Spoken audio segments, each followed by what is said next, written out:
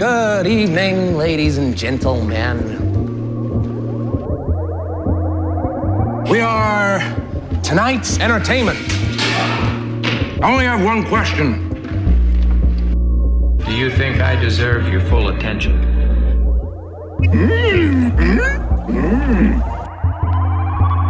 That's what I like to hear. Good evening, ladies and gentlemen. You're listening to 90.3 WRST FM Oshkosh. This is Script to Screen, and I'm your host, Max, and joining me here in the booth is Gideon. Hi. And it's our second to last episode here. We're trying to do some cool movies. Today we got The Northman, the latest Eggers movie in theaters. And then we have Iron Man, the hit that started the MCU pretty much from the ground up. Yes, there were some Marvel movies beforehand, X-Men and Fantastic Four. We don't talk about those. We're only talking Iron Man and beyond. I mean, that's pretty much like the dating system almost for this, you know, before Iron Man, after Iron Man. So anyways, which one do you want to start with, Did? Let's do The Northman. Northman, all right. So I just saw this last night in theaters. I had a great time. I was blown away by this movie. You and I, we both obviously saw The Lighthouse. We reviewed it. Did you see that other movie by him? I have not seen it. I really want to, though. The Witch. The Vavitch. It's not streaming anywhere, and I didn't get a chance to see it in theaters. But I do want to see it. Yeah. I mean, we thought The Lighthouse was all right. I think you liked it a little more than me. I'm trying to remember exactly where we landed on that. Yeah, I like it. I think it ended up mid-70s somewhere. I mean, obviously, you and I, we both gave it like super outstanding scores on look and feel and the visual aspects of it. It was kind of a very artistic movie, I should say. A lot of symbolism, a lot of deeper messages. Well, But yeah. But Northman, I think, is a little more straightforward. Well, that's the thing about Eggers as a filmmaker. I haven't seen the Vavitch yet, but I feel like taking this into account, The Lighthouse is almost more straightforward than we kind of give it credit for. Mm-hmm. I think him as a director and a storyteller tends to lean towards the straightforward and like the sort of base nature in all of us. And especially those historical type settings sort of, and the way those lend themselves towards more straightforward. And he kind of allows the details of the history to bring nuance to the straightforward. But I mean, The Lighthouse, they're just kind of, it's two dudes sitting in a lighthouse. It's not that complicated. Yeah.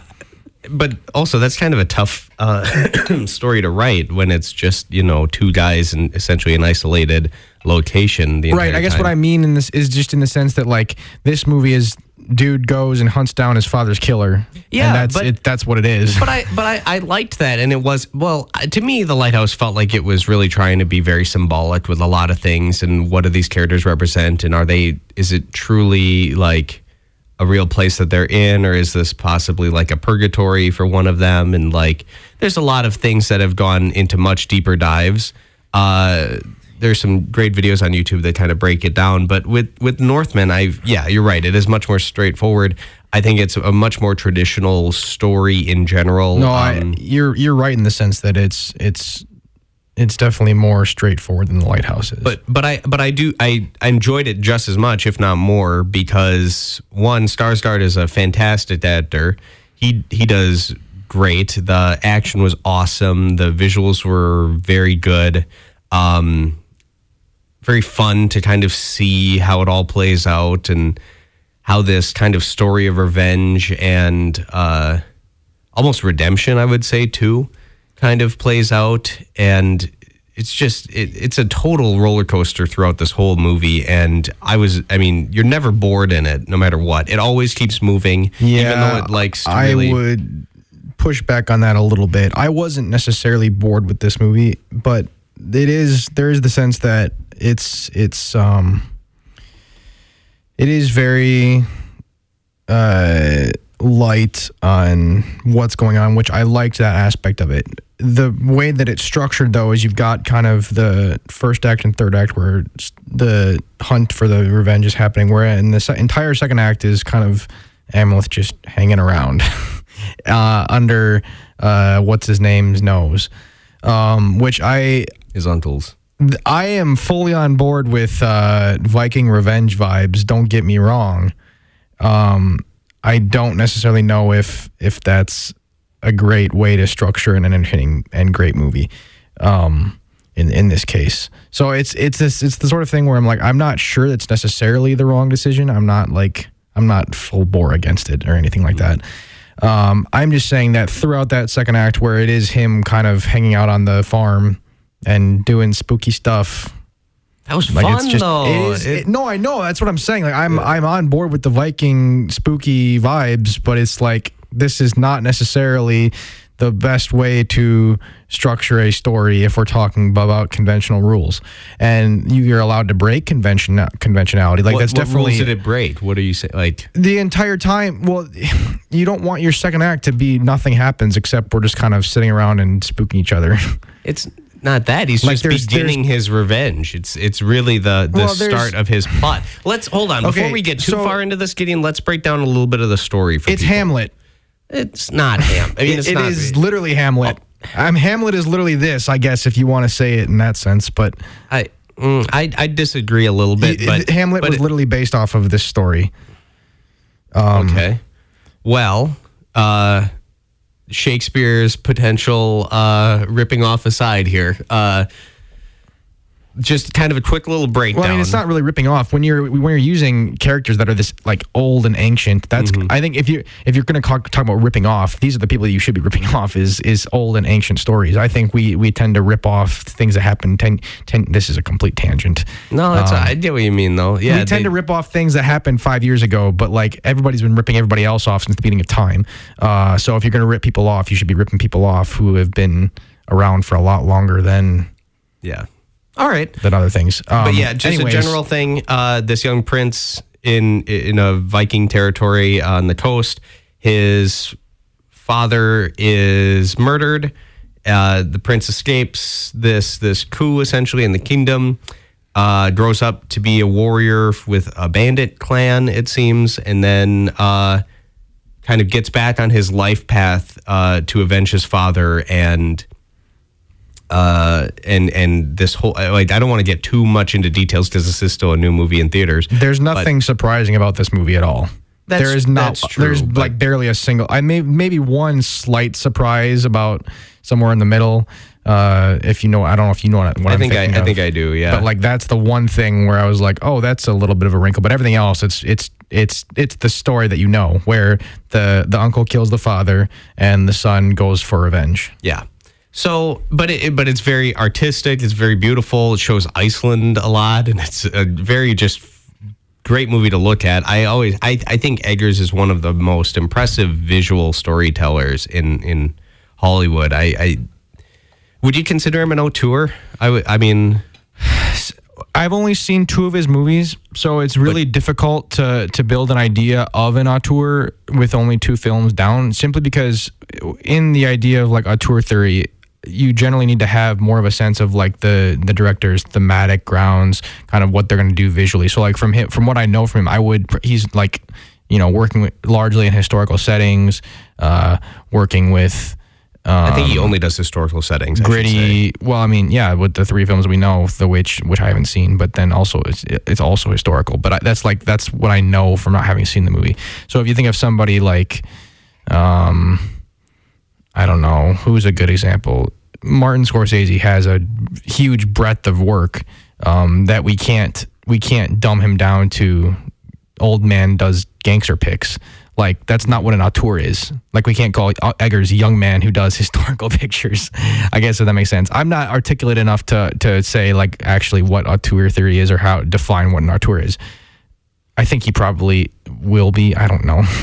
All right, that's fair enough. I just really can appreciate his films for the visuals and everything like that. Yes, he has a very good sense of how to build an atmosphere above anything else, I think. Yeah.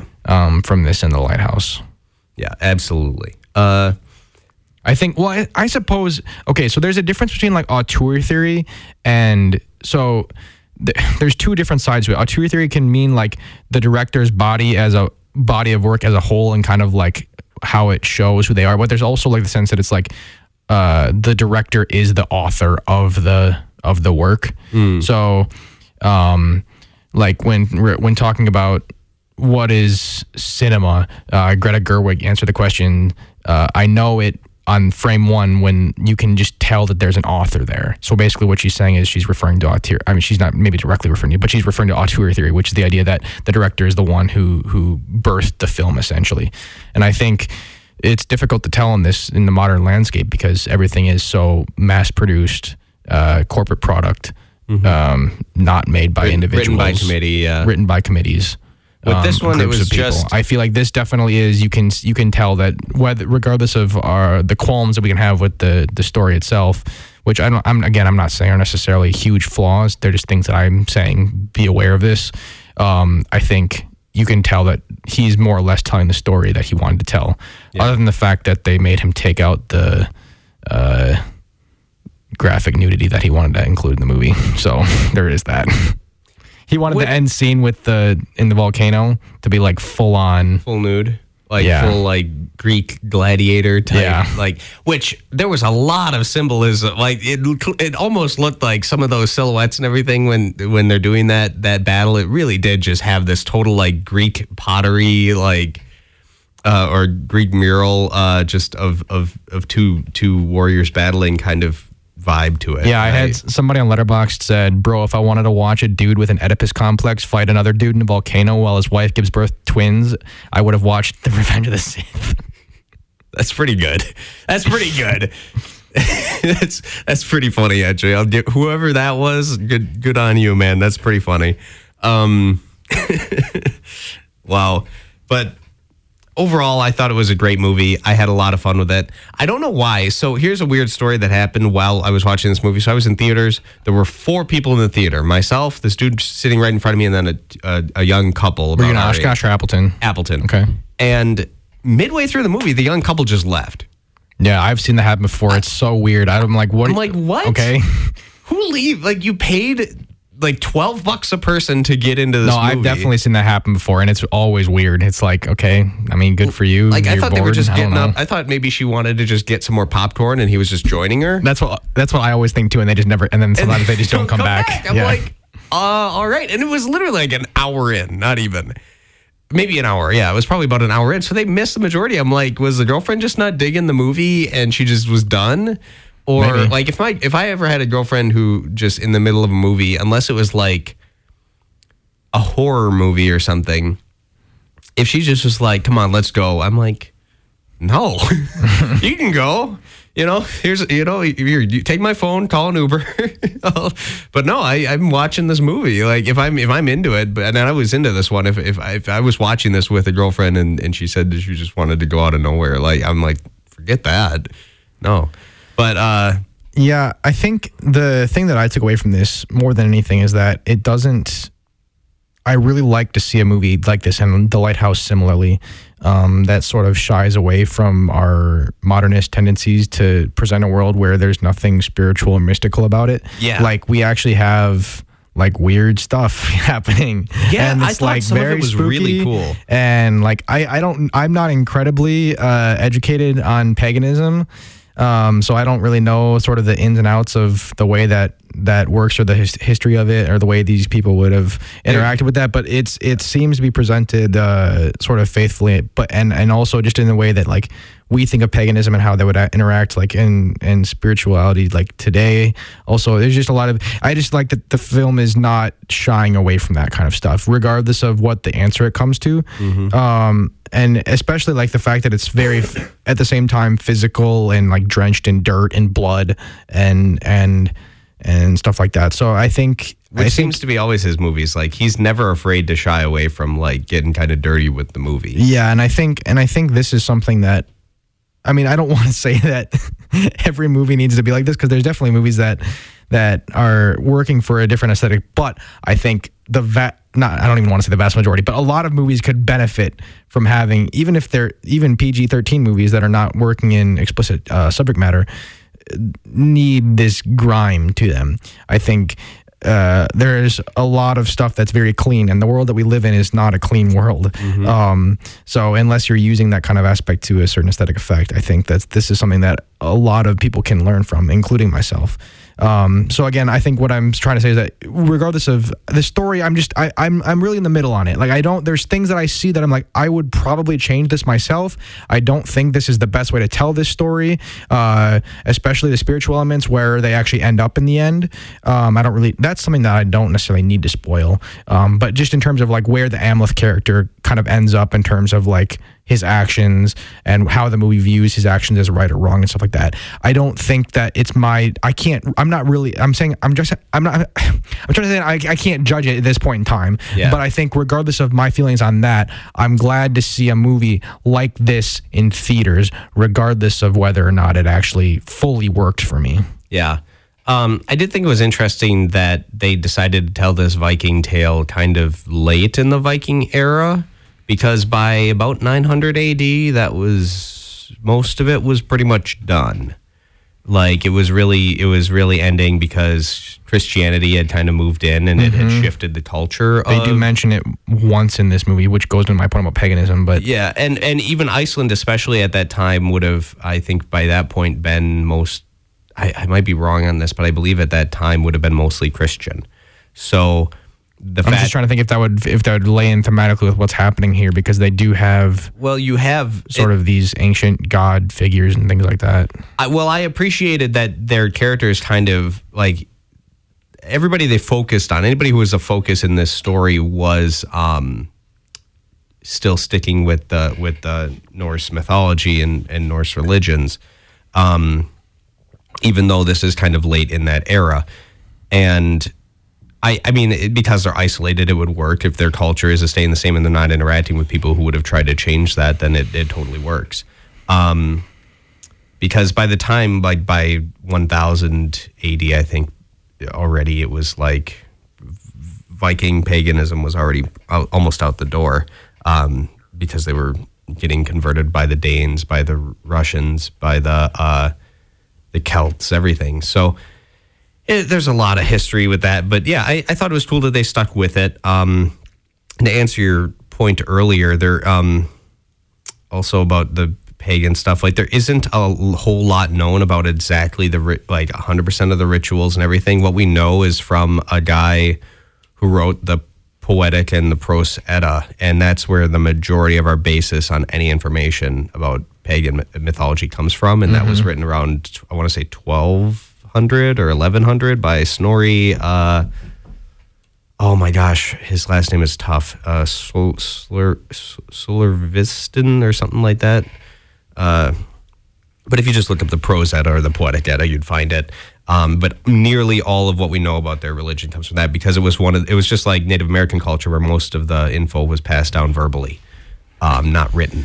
Yeah. So, but anyways, I digress here. But why don't we get into our stories here? We got 15 minutes, and then we'll hop into Iron Man. All right. First impression. I was very pleased with this. I liked this more than The Lighthouse. I appreciated that it was a little more straightforward. I was kind of worried after I saw The Lighthouse that this would just be nothing but like kind of a slow slog and a lot of symbolism and nothing else. No, this movie is more like it told in a traditional way, and I could appreciate that. And I thought it was fun, and it wasn't falsely advertised. There is a decent amount of action in this. It's not overly actiony, but it definitely makes Green Knight look like a walk in the park. Which I almost wish we would have reviewed with this now, knowing what I know now. But yeah, I really liked this movie. I'm gonna give it an 8 out of 10. I'd definitely be down to see it again. I don't know if I need to see it in theaters again, but I would, if it's like on TV, which I doubt it'll ever be. But if somebody was like, hey, we're gonna be watching this in my house for a screening party or something, I'm like, I'm there. Let's do it. So 8 for me. First impression. I'll go 6. I liked it. I think 6 is a like it for me, more or less. Yeah, it's really straight down the middle, more or less. Okay. Yeah, I don't disagree. I think I wasn't bored watching it. Again, I've said this before, but I don't get bored watching movies. Like, even if they have to be really, really bad. And usually if they're really, really bad, I don't get bored, I get mad. I don't know, man. I was really bored in some parts of Love Exposure. I'll tell you that. There were I was just ready to call it quits on that movie. Yeah, again, for me, I wasn't bored. I was mad. I was annoyed. A movie has to be annoying to be bad. Usually, if it's rarely boring. It would be the word to describe what I'm feeling. But I mean, that's fair enough. Story is the next category. This one, I liked the story a lot. I thought it was cool, the different aspects of it, the future vision aspects of it, the fortune telling, all of that was a lot of fun. Everything seemed to make sense. Everything seemed to work. I don't think they really needed to show this big gap of time between when he was a kid and when he's grown up. And I just appreciated them just letting it be okay, this is where he is now. Mm-hmm. And usually I wouldn't be for that, but it kind of it was self-explanatory enough. So I didn't mind that at all. And yeah, everything about it, I was very pleased by the story. I don't know if it was the best story ever, but I mean, I'd give it an 8 or a 9. I'm probably leaning 9 because there was nothing wrong with it. Yeah, it is very simple. It's kind of like this is the difficult part because it's Hamlet but less interesting. So kind of I haven't actually read Hamlet all the way through. I like this a lot more than Hamlet, I'll tell you that. Or even The Lion King, which is Hamlet but less dark basically and with a happier ending. It's more similar to The Lion King than it is to Hamlet. But Hamlet throws these interesting thematic wrinkles in there where you have complexity in the character where he is stuck between revenge and then he's I don't really know if I want to or not. And that's kind of what proves to be a downfall. Whereas here it's kind of Hamlet has this he's really hard-headed. He doesn't really have much emotional complexity. He's kind of the Viking man. That's how they right. No, exactly. So I'm just saying that I don't know if that leads to a super interesting story. Yeah, and like I said before, there's not very many wrinkles here. There's nothing that's very surprising about it. And like I also said, there's not necessarily anything bad about that. It's pretty straightforward. There's nothing you can really knock it for. I talked a little bit about morality. I'm kind of talking in circles. I'll give it a 6. Again, it's kind of it's straight down the middle. And there have been straight down the middle movies that have been great. Think of Mad Max Fury Road. Is a really great example of where we go there and we come back, and that's the movie. Now imagine Skarsgård instead of Tom Hardy in that. I'd be down for that Mad Max movie. I feel like Skarsgård is the guy for that now. I'm trying to think of other examples of stuff that's more or less simple.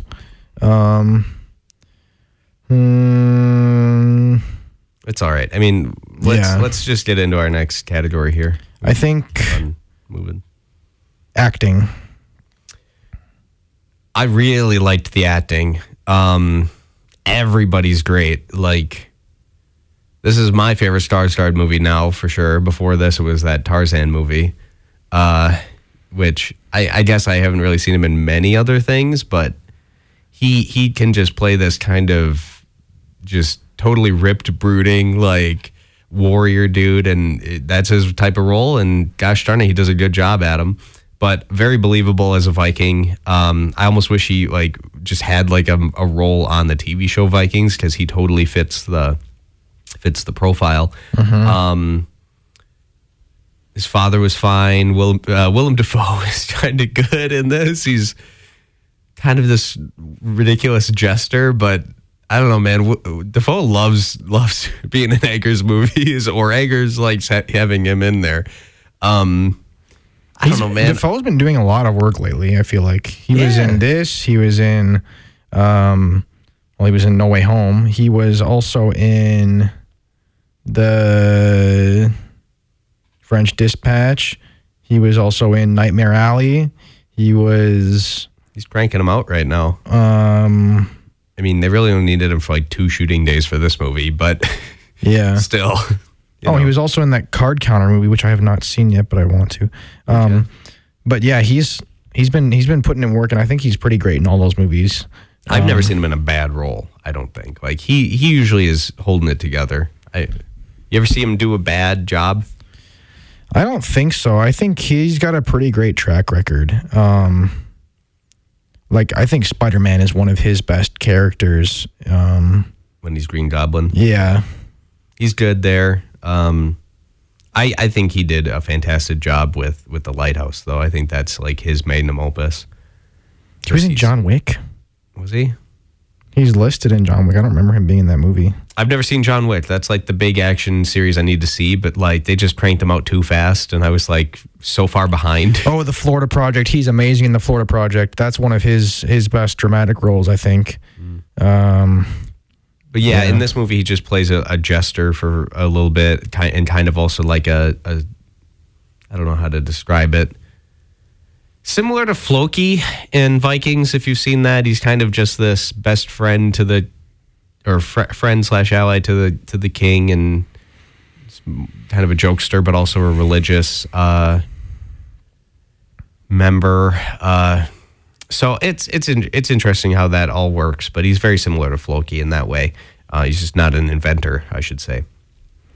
But score for acting, I'll give this a 7. I think Anya Taylor-Joy kind of carries the movie. We haven't even talked about her yet. Yeah, she's great. I found her character the most interesting one here. I think everyone else kind of is that sort of brooding macho Viking thing, which is, again, that's the story you're telling in it, and it has that kind of dude's rock quality to it. But she really does bring a sense of complexity. Like, her character actually has sort of complex motivations in terms of like who she's kind of loyal to, both like the actual people and metaphysical beings, and then also kind of like what she wants, because she's kind of stuck between the violence and escape and protecting the future and all these different things. So she actually has these different motivations. And like even Amleth wouldn't even be thinking about any of that stuff were it not for her. Like I think because he said his what's his repeated phrase? He says, "Save mother, kill uncle, and avenge father." Yeah, or whatever. Like he's so. But that protecting his future legacy is not even really in his plane of view until Olga brings it up to him. I wouldn't necessarily. I mean, it kind of happens when he's doing that first. He gladly died before meeting her. Well, and not having any kids. Yeah, he was doing that first raid, and then a different vision hits him, and then he meets her on the boat. So it wasn't necessarily her interaction with him started his quest up again. It was more the interaction with that seer in the destroyed Roos village. Yeah, but really starts it up again. That doesn't give him any desire to propagate his kingdom, though. No, but that's what I'm talking about. Okay, but I thought you were saying more his broader, like getting back on track with his quest. No, I'm talking about, because the whole bit at the end of the movie is the fact that he has, or that the future of his bloodline, bloodline and the divine right to bloodline continues. So that he was not even remotely thinking about that. Yeah, no, his priority number one was killing his uncle. Whereas I think it's pretty clear at the end of the movie that this is what I'm talking about when I'm talking about the morality of what his decision at the end earlier. Like it's pretty clear that that's the higher ideal than killing his uncle. It's of a higher order and of more importance, I guess. So the fact that he had not really even thought of that until she comes along, to me, points to her as the both more interesting and complex character, but also the more towards like the moral center of what's going on. Okay. But again, I don't even know if you can assign a moral center to this movie in the sense that it is centered in sort of this Viking mythology, paganism. That's what I mean when I say that. Like, I don't really know if that is even said. I just don't know. Moral. It's just there's definitely a morality within a village or a kingdom or a society, but there's less morals obviously when they're raiding. I mean, for example, at the beginning, right? But that's also I would say more of just a raider group. It's not necessarily tied in with a society of any greater sort. So in that sense, they're kind of, lower than the bar would usually have been set, anyways. But and typically it was the other way around. Rus Vikings were the ones that were typically raiding into Norway and Scandinavia around that time. But what was your score for acting? Acting, I'm going to give it an 8. Look and feel. How can I not give it a 10? Again, it's like he's one of the best visual directors ever.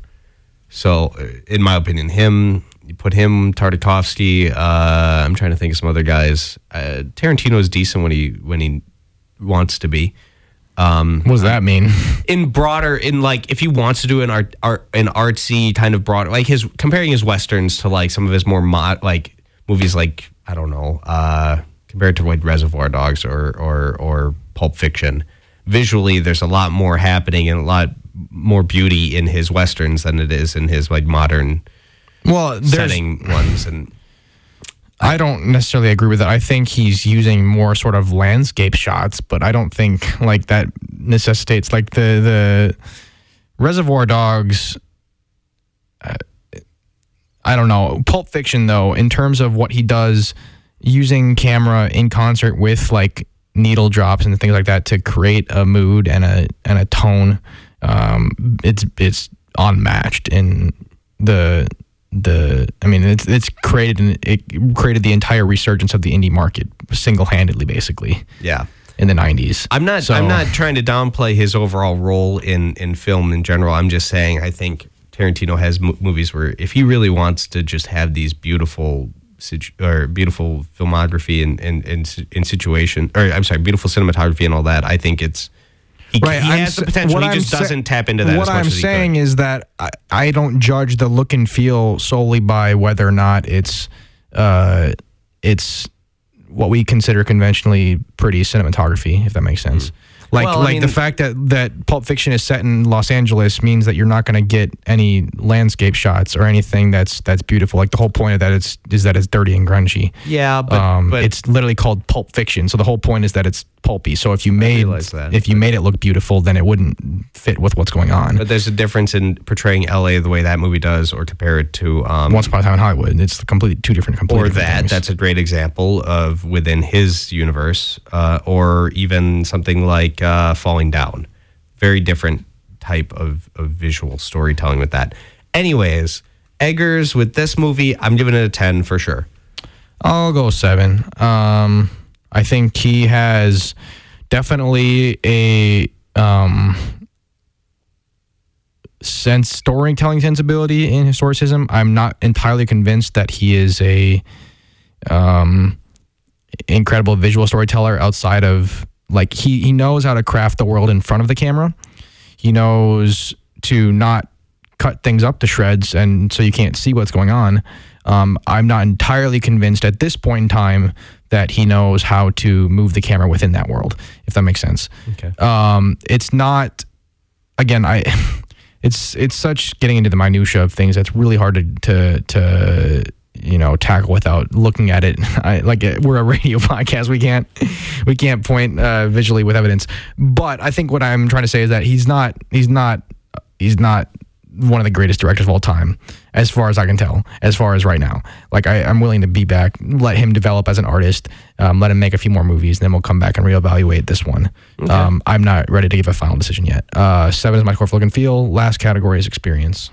I had a great experience with this. I was leaving this like, okay, I got some real respect for him.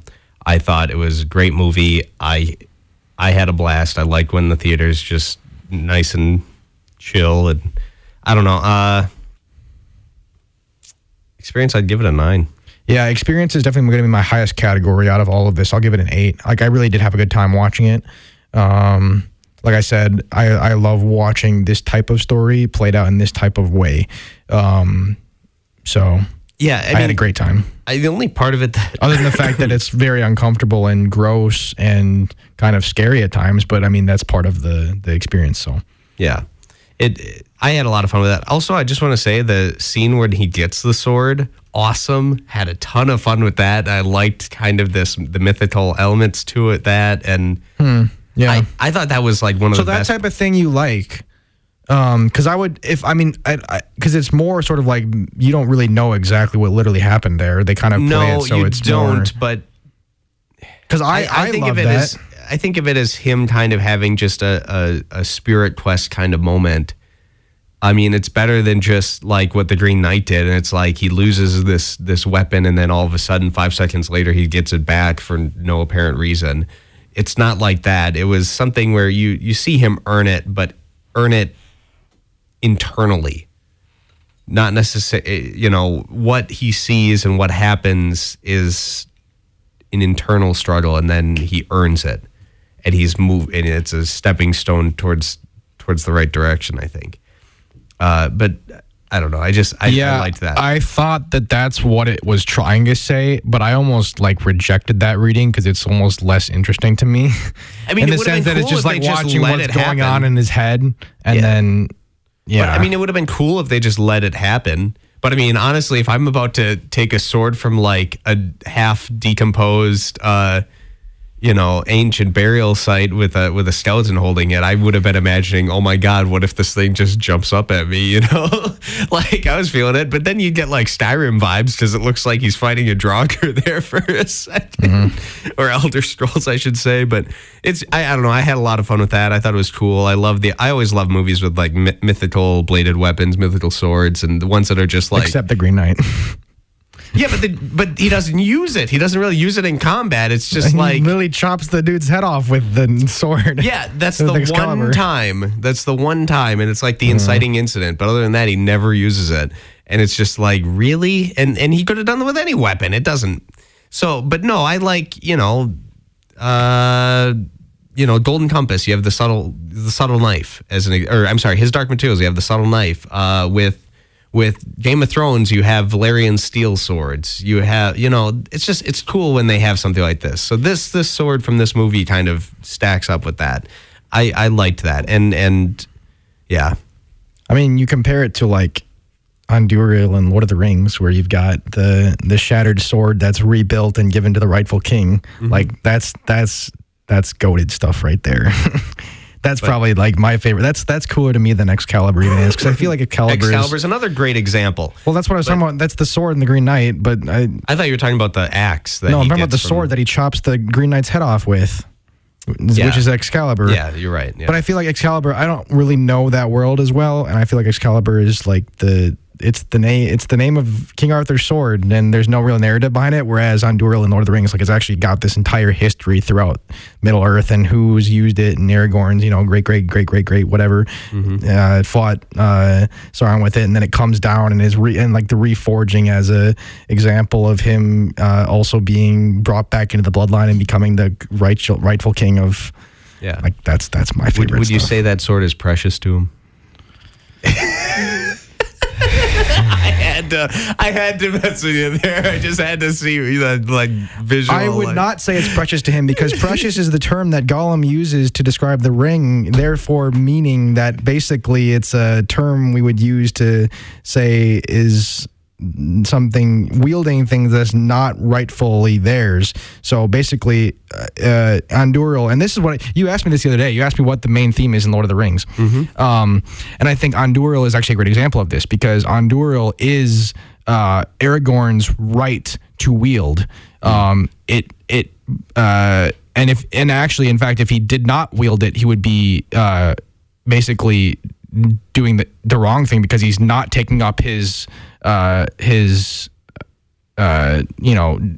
destiny, basically. I mean, is a corny way to say it, but the One Ring, on the other hand, is Colin calls it his precious because he wants it to be his. He wants to it's his precious because it's drawn to him, even though it's not his to wield. It's not anybody's to wield. It's everybody's to destroy, basically. What's our final score on the Northman?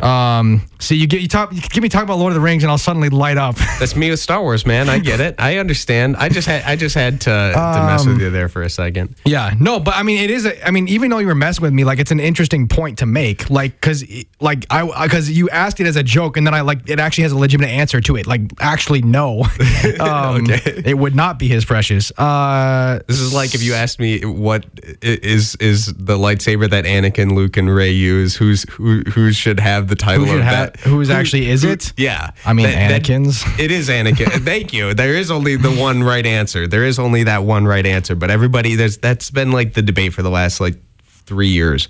And I think it's just to troll Star Wars fans a little bit. But all right, what's our final score? Our final score is a 78 out of 100, which puts it decently high. Yeah, Mr. Give it a 6 over here.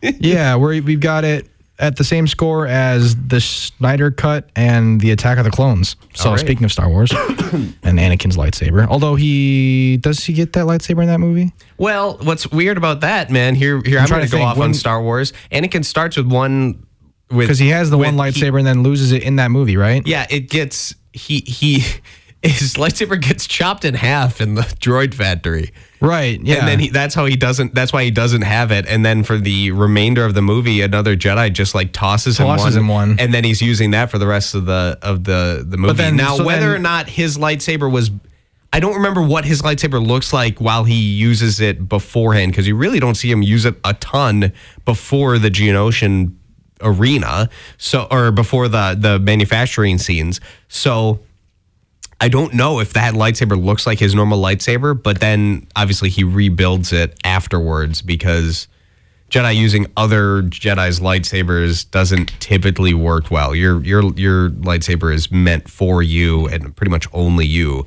to the extent that sometimes even you could essentially just wear and tear that thing down really fast if it's not yours, which that gets into a whole nother thing. Let's get into Iron Man. We got 20 minutes here. Let's do it. Everybody's seen Iron Man by this point. Robert Downey Jr. starting off the MCU with a bang. Directly competed with Dark Knight. Was essentially this other side to the coin here. Dark Knight was like this hyper-realistic, very serious movie on superheroes and obviously Batman. And obviously a sequel to Batman Begins, which kind of set that tone initially, but Dark Knight kind of took it even more realistic. They reshaped Gotham visually in that movie, made it seem more real. And then obviously has the groundbreaking performances of the very dark I was just talking about this the other day in terms of how Christopher Nolan is doing Michael Mann as a superhero movie. Yeah. But then you go to Iron Man, and it's kind of the other side of the coin, where it's a very realistic superhero movie, but with Iron Man? With that first Iron Man, I would say so. Yeah. I feel like it's really trying to, because it's trying to justify, if a guy was to create a suit of armor like this, how would it come about? No, I agree. It does more or less follow logically. Yeah. I mean, obviously it's a superhero movie. It's not going to make perfect sense. No, I see what you're, I know what you're saying. But you get my point. But it's also lighter hearted, because it has comedy. Most of the action scenes are actually during the day. It focuses on kind of less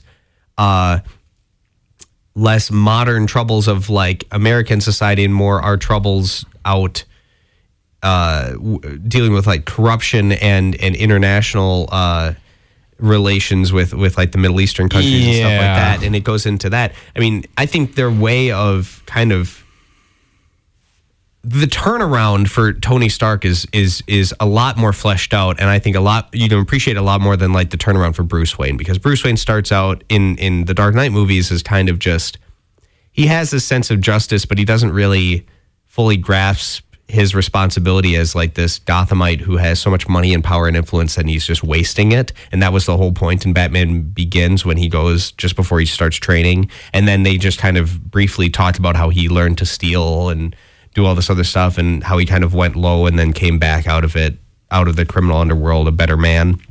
Whereas in this, you have Tony Stark, who is essentially in the same situation where he had lost his parents. He's a rich billionaire in charge of this giant company, but he's this totally like cocky, brash, totally full of himself party dude who is about nothing but profit. And then it takes losing everything and also making his first real friend other than Colonel Rhodes, who at the point in this movie you could say he's his friend, but how close really are they? But he makes a true friend in Jensen when he's imprisoned by the Seven Rings.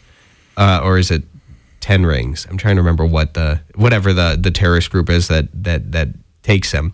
And then, he has to use just his wits and to come out of this. And in doing so, it kind of humbles him. And then he realizes he is in the wrong and his way of living is in the wrong. And he kind of comes out better. And then he wants to improve the world. And that begins actual character change. Yeah.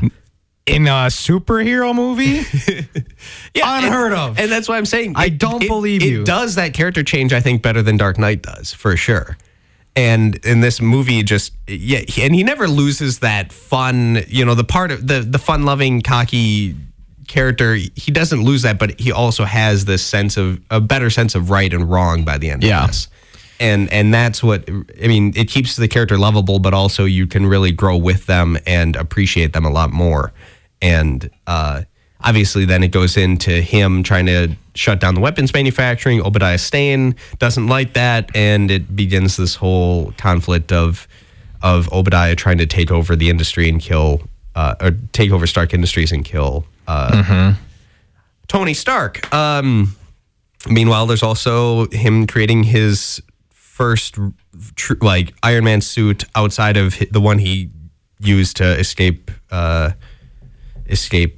the terrorists with. So, and you have that, and it's him developing it. It's so much fun to watch him working on that. I can watch that montage any day of the week. It's so great. Just excuse me, classic movie. It's pretty much the superhero movie I think everybody should aspire to be, more than even Dark Knight. I really think so. I'm actually looking at my favorite superhero movies list right now. What are your top 3? My top 3? Yeah, just quick. Okay, so I have superheroes and then superhero comic book movies, because I have 2 on here that would not be, which is The Incredibles and Unbreakable. Okay, and what's the third? So if we're talking strictly comic book movies that are also superhero movies, I would say Spider-Man 2 is far and away the best. And then Dark Knight would probably be second. Spider-Man 2 him losing his powers never made sense to me, because the whole idea is that the spider changed him genetically. That wouldn't just go away emotionally. Well, yeah, so it didn't really work too well with me, that logic behind it. It's not Sorry. It's not scientific. It's not I don't think it's ever implied that he changes genetically back away from that. I think he loses his powers. He can't climb walls. He loses his powers. It doesn't mean that he literally loses his powers, but he can't use them anymore. But regardless of however much sense it makes, it's one of the greatest choices to challenge a character in that way, and also in the way that it is a direct result of his own actions, and kind of the way that he goes about in the world. But in how many movies do we have how many superhero movies we have where the character loses their powers, and how much sense does it actually make Logan does this. A lot of superhero movies have them where they lose their powers. Literally in that's a character-centric way, though. It's a little different, but usually that's the universal leveling of the playing field, is that somebody figures out how to stop the power. Watchmen, for example. Obviously, if John could just see into the future, nobody has powers in that movie except for John.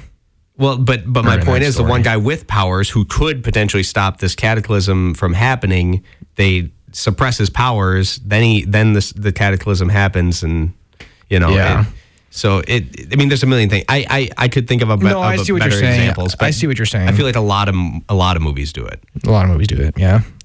Well, I think Spider-Man 2 does it the best. Thor loses his hammer and his powers because his dad was like, "You're grounded." Okay, yeah, you're right. I take back the point. It was not. Yeah. Still, though, Spider-Man 2 is the best. Okay, what's your next 2? Unbreakable and Incredible. Well, Incredible. No, you were saying Dark Knight and probably Logan or Spider-Verse. There's another one he loses his powers. Well, I said that 2 minutes ago. Oh, I'm sorry, I didn't hear. No, it's all right. I was but in that movie, he's losing his powers as a result of his aging, which is the whole kind of central drive of that movie. It wasn't his aging. He's aging because of the pollution in his blood. Yeah, he's getting adamantium poisoning. Yeah, because of that. So, but I'm going to do a quick ID here. You're listening to 90.3 WRST FM Oshkosh. We're going to be staying on the air and doing an extra 10 minutes here just because we started 10 minutes late. So we're going to be taking you through this review up until 6:10, and then we're handing it off to the music. So, yeah, I mean, Iron Man, if you haven't seen it by this point, I mean, go see it. But I mean, I feel like anybody who's listening to this has at least seen Iron Man 1. I think it might be the best MCU movie. Oh, absolutely. Without a doubt, I would say that's the best MCU movie. I can't think of one that I like more. I wish they would have kept the guy who played Rhodes in that one, though, throughout the whole thing. I wish they just would have been like, just pay the guy. Like, you guys had a deal with him, and he was supposed to get paid as much as Robert Downey Jr. through, like, that whole movie, and then I think they tried to not pay him as much as he was owed. And then that big argument with him, I can't think of the actor's name, but then they just like canned him and they did the next couple without him. And I really wish they would have stuck with him because he was a great Rhodes, and I think he was more believable than Don Cheadle. Right, that's who Don Cheadle definitely fits into what the MCU is trying to do in terms of, you know, that he definitely has that quippy tone to him, and they totally use him in that way. So I mean, it kind of makes sense. I don't know why Terrence Howard got booted. But if it was because of how he wanted to play the character, that would make sense to me. It was about them. He had a deal with Marvel where he was supposed to get paid as much as Robert Downey Jr. That seems a little bit weird. It was because they were taking a big gamble on this, and they didn't know if the movie was going to be a big success or not.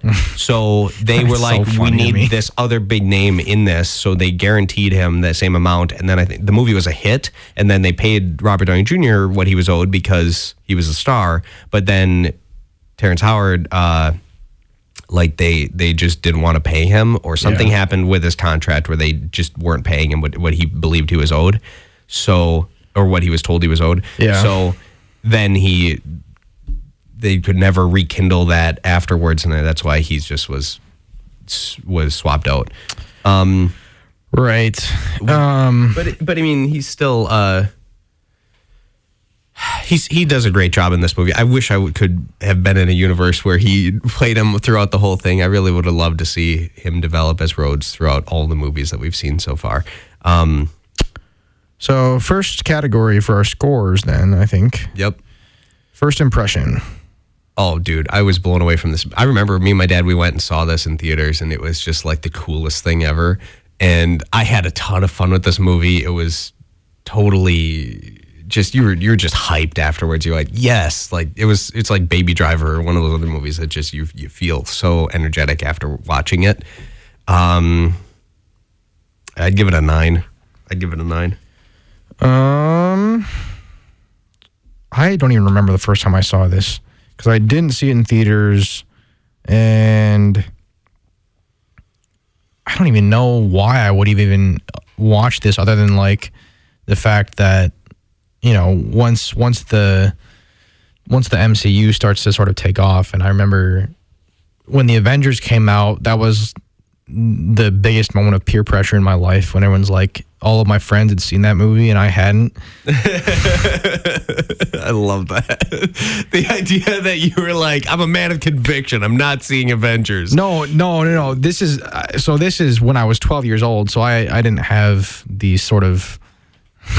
You couldn't get your family to take you? I had no opinions about the MCU because I hadn't seen any movies from them. You hadn't seen any at that point? I don't think so. Oh my God. So I didn't see the Avengers until DVD.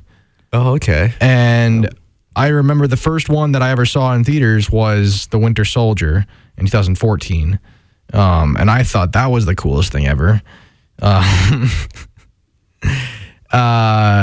So I don't think I watched Iron Man until probably around that time, 2012, 2013, 2014.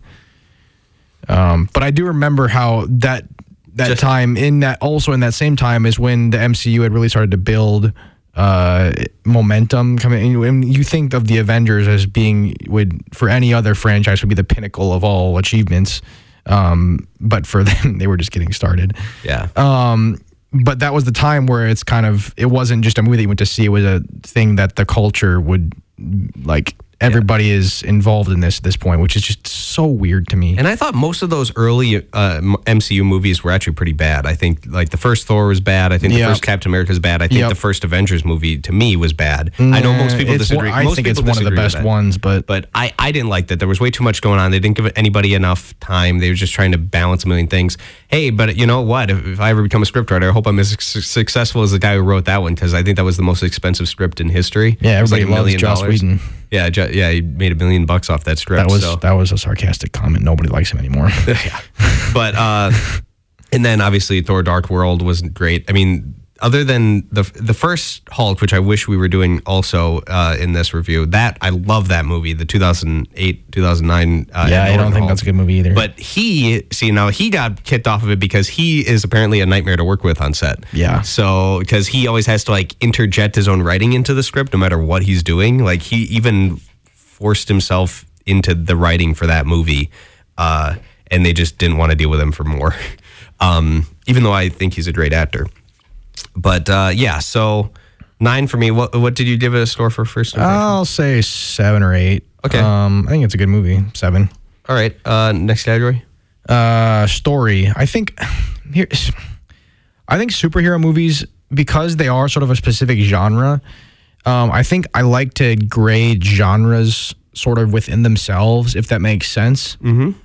So you can't compare Iron Man as how good of a movie it is compared to like Goodfellas or like The Shawshank Redemption. Like it's not. Yeah, that's a better example right there, Shawshank. I think it's more so, how does the superhero genre stack up against the superhero genre? How influential is it in this type of thing? Does it follow the necessities for the superhero genre, I guess, if that makes sense. Yeah. And there's kind of wiggle room within that. The superhero can still do a variety of like genres and tones to a certain extent.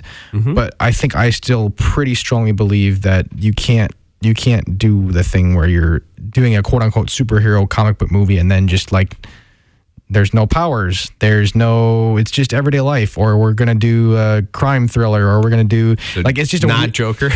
Right. So it's that type of thing. And I'm still willing to hear an opposing perspective on that, but I am pretty, and I've said this several times over the past few episodes, but I am pretty firm in my belief that if you're going to do a superhero movie, you have to have simple themes. You have to have characters who, not necessarily super morally ambiguous, that kind of thing. And again, I know that people have counter arguments to these things. So what's your score for this? My score for this is an 8 or 9. I think it's a great superhero story, origin story. I'll give it a 9. I'm giving it a 9 as well. I think the story for this is great. Again, judging it as a superhero story.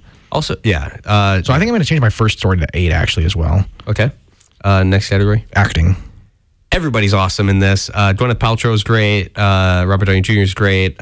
Jeff Bridges is awesome. Everybody kind of overlooks him. I think he's kind of forgettable, honestly. Oh, dude, I've never forgotten Obadiah Stane. I've always wanted to see Obadiah versus Whiplash. That is not one of his most memorable roles by any stretch. I love the idea, like that line that they gave him. We built the arc reactor, just to shut the hippies up, and then I think with Cinema Wins, it's like, oh, the Flynns and Lebowskis of the world, like just showing that bad because he's always playing a hippie. Yeah, I thought that was great. I don't really like that either, but anyways, I thought he was a perfect villain in this. He was just the right amount of close to the main character, and he's kind of that reverse of the main character. I liked it a lot. Acting, nobody's bad in this. This is like the best. Even Jensen's fantastic. So 10 out of 10 for acting.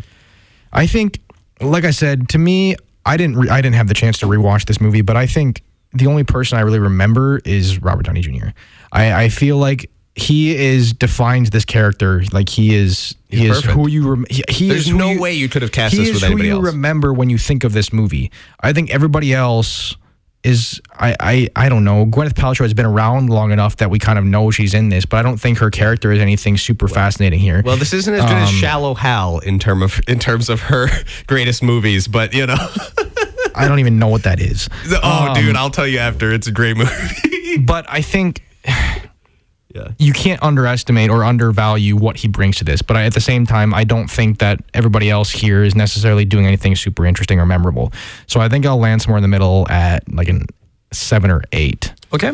Next category. I'll give it an 8 again because he is one of the greatest superhero performances ever. Yeah. Look and feel. Oh, and by the way, he nailed it. Like on the first, I mean, this first movie, he's kept that tone throughout the whole thing. He found it and he stuck with it, and it works. Yeah. Look and feel. This movie is awesome. I love the look and feel of this whole thing. Everything about Back it's when great. they used actual Iron Man suits on set. That and just everything. Like the scenes in Golmira were awesome. The scenes at Stark Industries, the whole final battle's great. Everything is just awesome in this. Not to mention, it starts out this trend of him having awesome Audi R8s right as they were coming out for the first time. Just great. So I think the score kind of sucks. I remember the score. I can totally I remember The that. soundtrack is better because you Who get does it? Silvestri? No, I don't even know.